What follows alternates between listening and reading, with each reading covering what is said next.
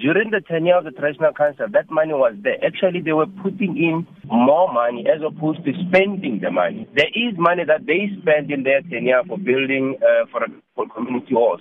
Now, the problem started when the administrators came in because there was unnecessary procurement of services and all that, which she details accordingly to show how much that money actually was spent. So there was unnecessary expenditure in that account, as you can see from the report. And she's got those recommendations to say maybe the special investigation unit can go deeper into the matter to see what has happened there.